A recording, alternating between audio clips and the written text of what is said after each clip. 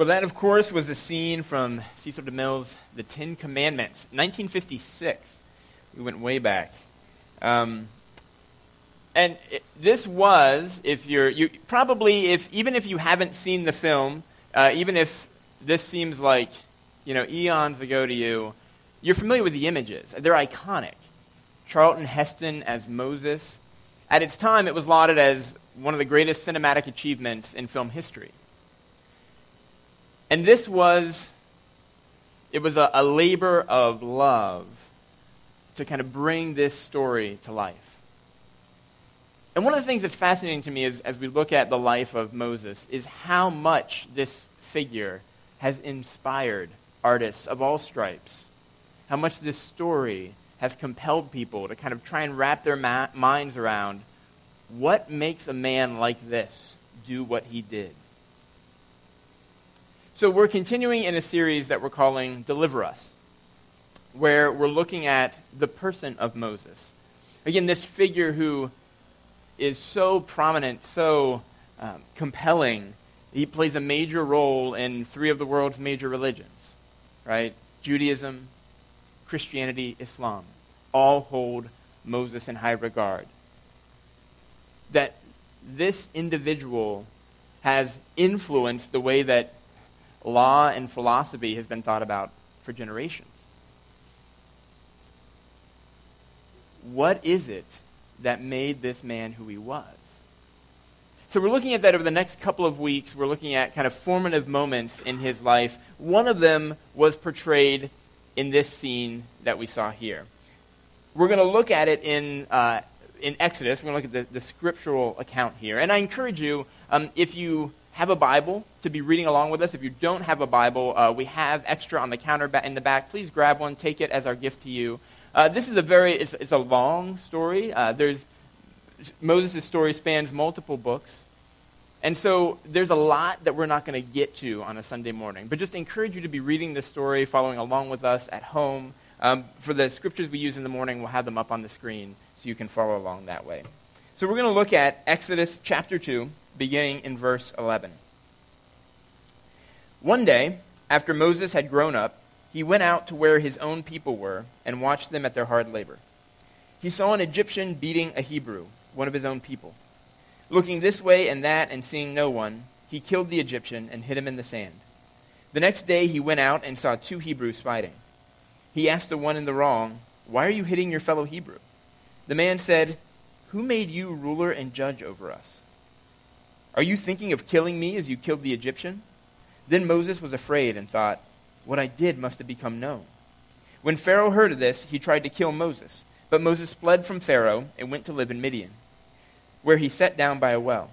Now a priest of Midian had 7 daughters, and they came to draw water and fill the troughs to water their father's flock. Some shepherds came along and drove them away. But Moses got up and came to their rescue and watered their flock. When the girls returned to rule their father, he asked them, "Why have you returned so early today?" They answered, "An Egyptian rescued us from the shepherds. He even drew water for us and watered the flock." "And where is he?" Reuel asked his daughters. "Why did you leave him? Invite him to have something to eat." Moses agreed to stay with the man, who gave his daughter Zipporah to Moses in marriage. Zipporah gave birth to a son, and Moses named him Gershom, saying, "I have become a foreigner in a foreign land."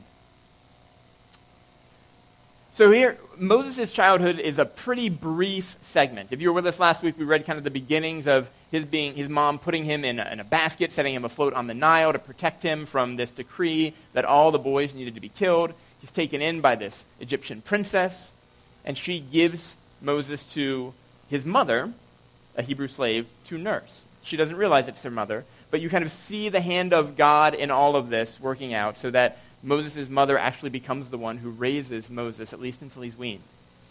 From there, we get we kind of immediately get Moses has grown up, and we get this incident of him killing this slave.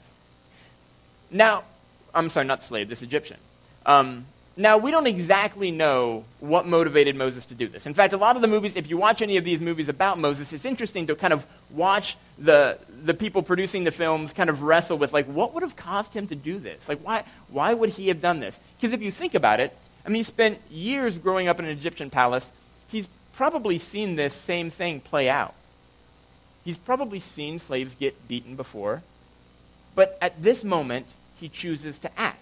And he chooses to act decisively by killing the Egyptian. So we don't know all of the details. The scriptures don't give them to us. But one of the things that seems really clear that the author is trying to kind of show us in what Moses is doing is that Moses recognizes that these are his people. That these slaves that have been oppressed for 400 years, that he's actually kind of benefited from their oppression, living within this kind of this royal household, that they are in fact his people. And that there's something in him where he wants to be a part of their deliverance. He doesn't quite get all of it. He has no idea what's coming. But there's something in them that he feels like he needs to play a role in rescuing them. And so he attempts to do that. And when he does it, it backfires. So he kills this guy, and the next encounter we see in Exodus is him talking to some other Hebrews who are fighting, and he assumes that he might actually kind of have some trust in the bank, right? Like there's some way that he can come and talk to them, but it turns out that his action, which he thought was for their good, ends up making it more difficult for him to even relate to them. This thing that he thought he was doing to rescue them makes it more difficult for him to have trust. It turns out it was a mistake. At least it seemed that way. A big one. And so Moses runs. And this is ancient, right? This is thousands of years ago. But Moses is still a person. He's still a human being with all the same aspirations and hopes. I mean, not the same, but the same kinds of aspirations and hopes that you and I experience. And like you and I, I'm sure, Moses hated this mistake. We really struggle with making mistakes. I mean, many of us don't make mistakes at this level, right? Like we don't make I hope most of you haven't killed somebody and buried them in the sand in an effort to rescue someone. Most of us haven't erred on that side, but we've all made mistakes. And most of us hate it with a passion. I mean, we don't say that, right? Like we like to quote Alexander Pope, to err is human, to forgive is divine. We love that quote. Many of us, it's almost like a mantra, right? Like nobody's perfect. We all make mistakes. We say that stuff over and over again. But for many of us, as much as we might say those words, whenever we actually make a mistake, an error, we feel this deep sense of shame and failure. Maybe when you realize you've made a mistake as a parent, you hear that little voice in your head saying, you are a lousy mom. You're a lousy dad. Or when you mess up that project at work. It's frustrating, sure. Disappointing, yes. But for some reason, there's this voice in your ear saying, loser. You're a freaking moron. I have a friend who, he had a dad who was very successful. He was actually an executive at a computer company. If I mentioned the name, you'd know it. He got started on the ground floor. And so he very quickly became a wealthy person, made lots of money. But if you're going to be an executive in a company like that, that's growing at that level, that's having the kind of impact they were having, you have to be willing to kind of push hard, to make tough decisions, to be driven. And as I got to know my friend, and he was talking some about his experience with his dad, he loved his dad. Dad's great. Really thankful for the dad I have. At the same time, he saw things that broke his heart. He would tell me about going golfing with his dad. And his dad was one of those angry golfers. You've met them. You may be one. But it was a little different for his dad. It wasn't just like he shanked the ball or he hooked it into the trees and he got angry. It was this personal thing for him. So if he was having a bad golf day, it wasn't just, the stupid club or this, course or whatever it is. It was, I'm such a loser. It was cursing himself. It was smacking himself in the head. It was screaming at himself in front of his son, in front of other people. And he's like, he would say, Tim, this is how he motivated himself. This is how he got himself to where he got himself professionally. He just beat himself up over and over and over again. Mistakes, they weren't learning opportunities. They made him feel vulnerable. And you can't feel vulnerable when you're at that level. And of course, while professionally it worked out okay, right? Like he made it to the top, he made lots of money, a couple of different houses. Personally, it destroyed him. And as I talked to his son who was entering into his 30s, he was wrestling with these voices in his own head. And what do I do if I don't want to be the kind of person who beats myself up every time I make a mistake? How do I move past that? He was still wrestling with his father's demons. As much as he loved his father and appreciated all his father did, that stuck with him. Somewhere along the line, a lot of us have started to believe that mistakes are character flaws, rather than simply what it means to be a person in the midst of a complex world making complex decisions. That mistakes that we make are fingers pointing back in our face saying, see, I told you, you aren't good enough. I told you, you can't do this. Interestingly, as we follow the arc of Moses' story, we can't help but notice that this mistake is actually a critical moment in his development. That this thing he does wrong is something that is used to move the story along. It's the thing that drives him to Midian, where he meets his wife Zipporah, and he gets kind of brought into this family. And over the next 40 years, spends time getting shaped. And ultimately leads him to this kind of next event we'll talk about next week, this encounter where even if you have no clue what this story of Moses is, you've probably seen, burning bush images, and you know that that's something that happened to a guy in the desert where maybe God spoke through a bush or something like that. Again, it's an iconic image, but he wouldn't have gotten there if it wasn't for this mistake. Because for the Hebrew mind, there are no coincidences. Things don't just happen. When they look at this mistake and see Moses driven into the wilderness, welcomed by this people, they see God at work in creating an opportunity out of this error that he made. Where many of us see an oops, God sees an opportunity, a chance to do something new. I think about this in my own life, actually, quite a bit. This week, I went in to visit my counselor. From time to time, I'll take some time to go see a woman, and it's been really helpful. And more recently, I'd been having some problems just setting some good boundaries with like work and home life and things like that, and I was frustrated with myself, and we were just kind of, it was just creating all sorts of complications for me. And so I was like, I need to go in and see her. So I went in, and I met with my counselor, and she gave me some handles, and it was really helpful, and I walked away, and there were a couple of new things. I was like, I need to think about this and process this, pray about this, talk with Tracy about this. And I had this thought. I was like, I really wish that I was the kind of person who didn't make these kinds of mistakes, who led us to these places, and then I had to go to a counselor and work on this stuff, and I really wish that wasn't true for me.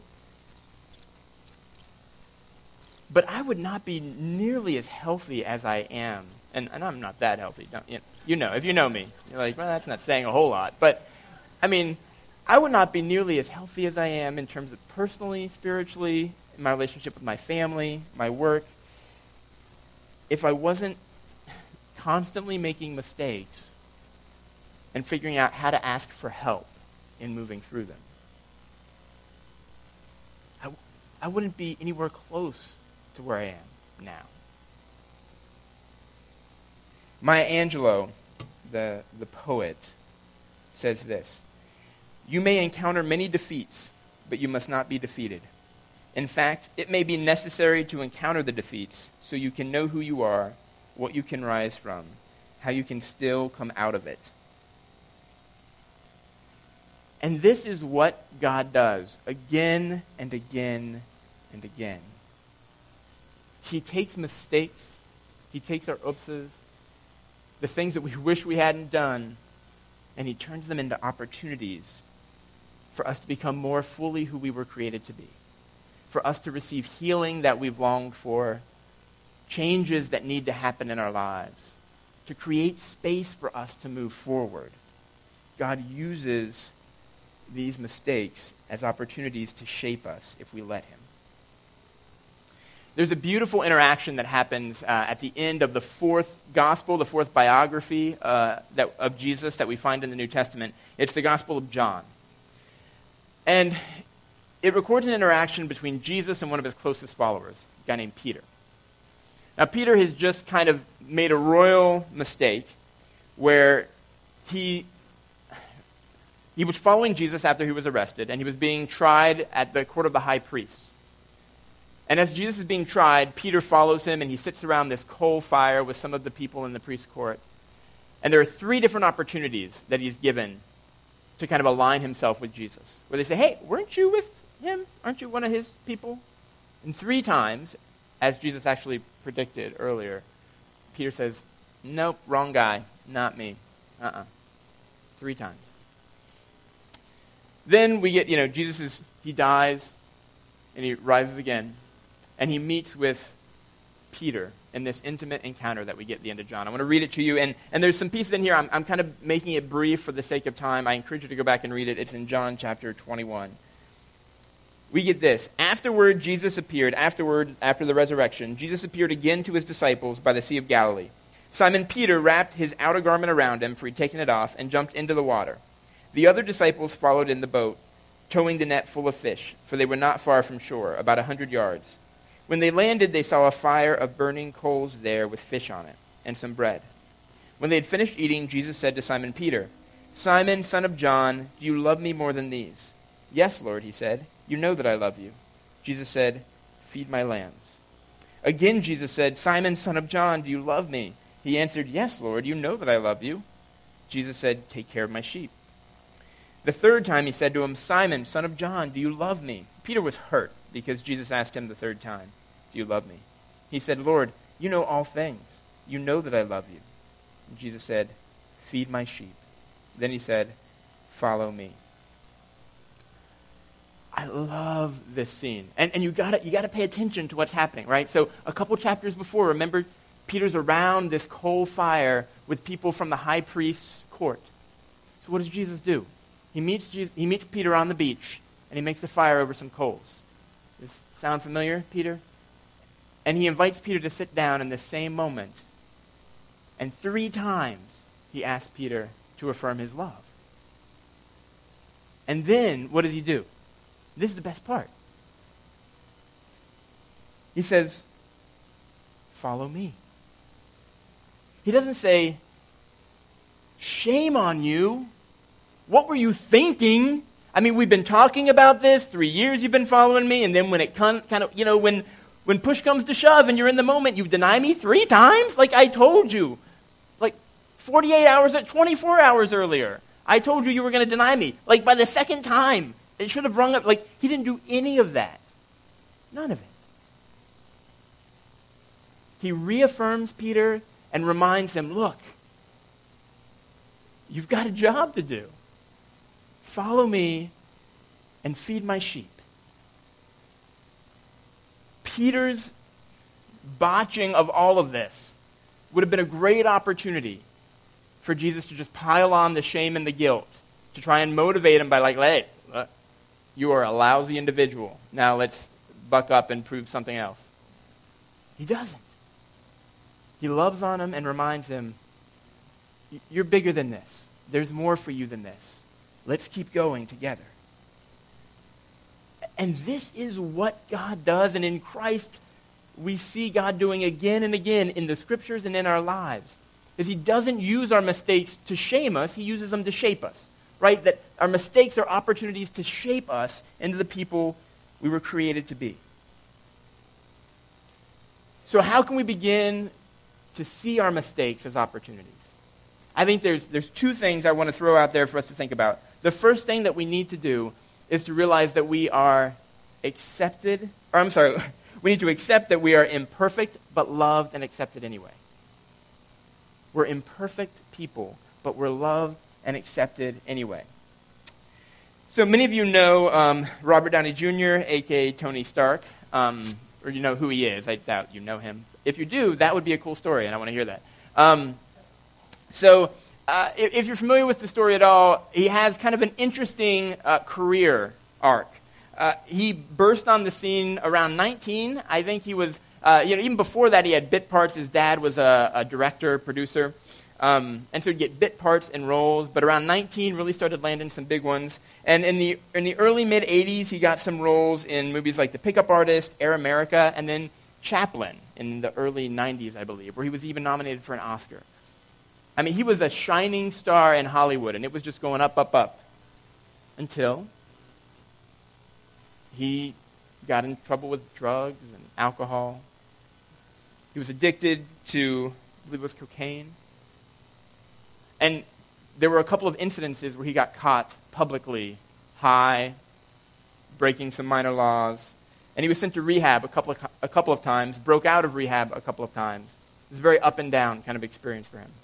Eventually kind of comes out in the mid to late 90s, comes out of rehab and gets started again with his career, gets a character in Ally McBeal. If you remember that series, wins the Golden Globe for it. Again, an amazing actor. But then he relapses once again, back into addiction.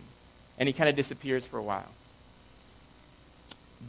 Suddenly, the next decade comes around, he finally gets himself clean, and he gets back, kind of has some friends who come around him, support him, go to bat for him, get him some gigs, and eventually he lands Iron Man. And the rest is history. Now at 41, he commands the highest salary of any actor in Hollywood. And he's moving in a good direction. Now, I was reading an interview with him in GQ, and the headline that I saw at first disappointed me. It said, Robert Downey Jr. doesn't want to talk about his failures. I was like, really? Come on. But then I read it, and I want to share this quote with you. I thought it was remarkable. He says, I don't want to talk about failure. I want to talk about moments of humility. Like when you feel suddenly sick and embarrassed, but then you have to continue on to the next moment immediately in full view of others. Because it's not failure if you just recognize, I fell short, and that's okay. I love that. It's not failure if you recognize, I fell short, and that's okay. Now, don't get me wrong, I'm not saying that you don't bear any responsibility in your mistakes. Sometimes we make mistakes that create collateral damage. They hurt people around us. And we need to work on reconciliation. There might be times we need to repent, to kind of recognize we did something wrong that we need to repent from, to ask forgiveness from this individual to make things right. It's not that we just say, I'm a flawed person. Sorry about that. Right? Like, we deal with that stuff.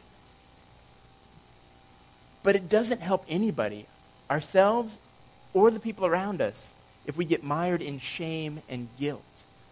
That just paralyzes us. That destroys us. And centered to the message of the gospel, this good news that Jesus brings, is that shame and guilt are no longer the things that have power over us. In his letter to the Romans, Paul writes this in the New Testament. I'm going to read from the Message paraphrase. He says, since we've compiled this long and sorry record of sinners, both us and them, talking about Jews and Gentiles, and prove that we are utterly incapable of living the glorious lives God wills for us, God did it for us. Out of sheer generosity, he puts us in right standing with himself, a pure gift. He got us out of the mess we're in and restored us to where he always wanted us to be. And he did it by means of Jesus Christ. This is one of the core messages of Jesus. That we are not as good as we want to be or as we ought to be, but we are loved far more than we ever thought possible. And that in Jesus' death and resurrection, we see fully the love of God and the extent that God goes to free us from shame and guilt to the lives we were created for. This is the message of Jesus.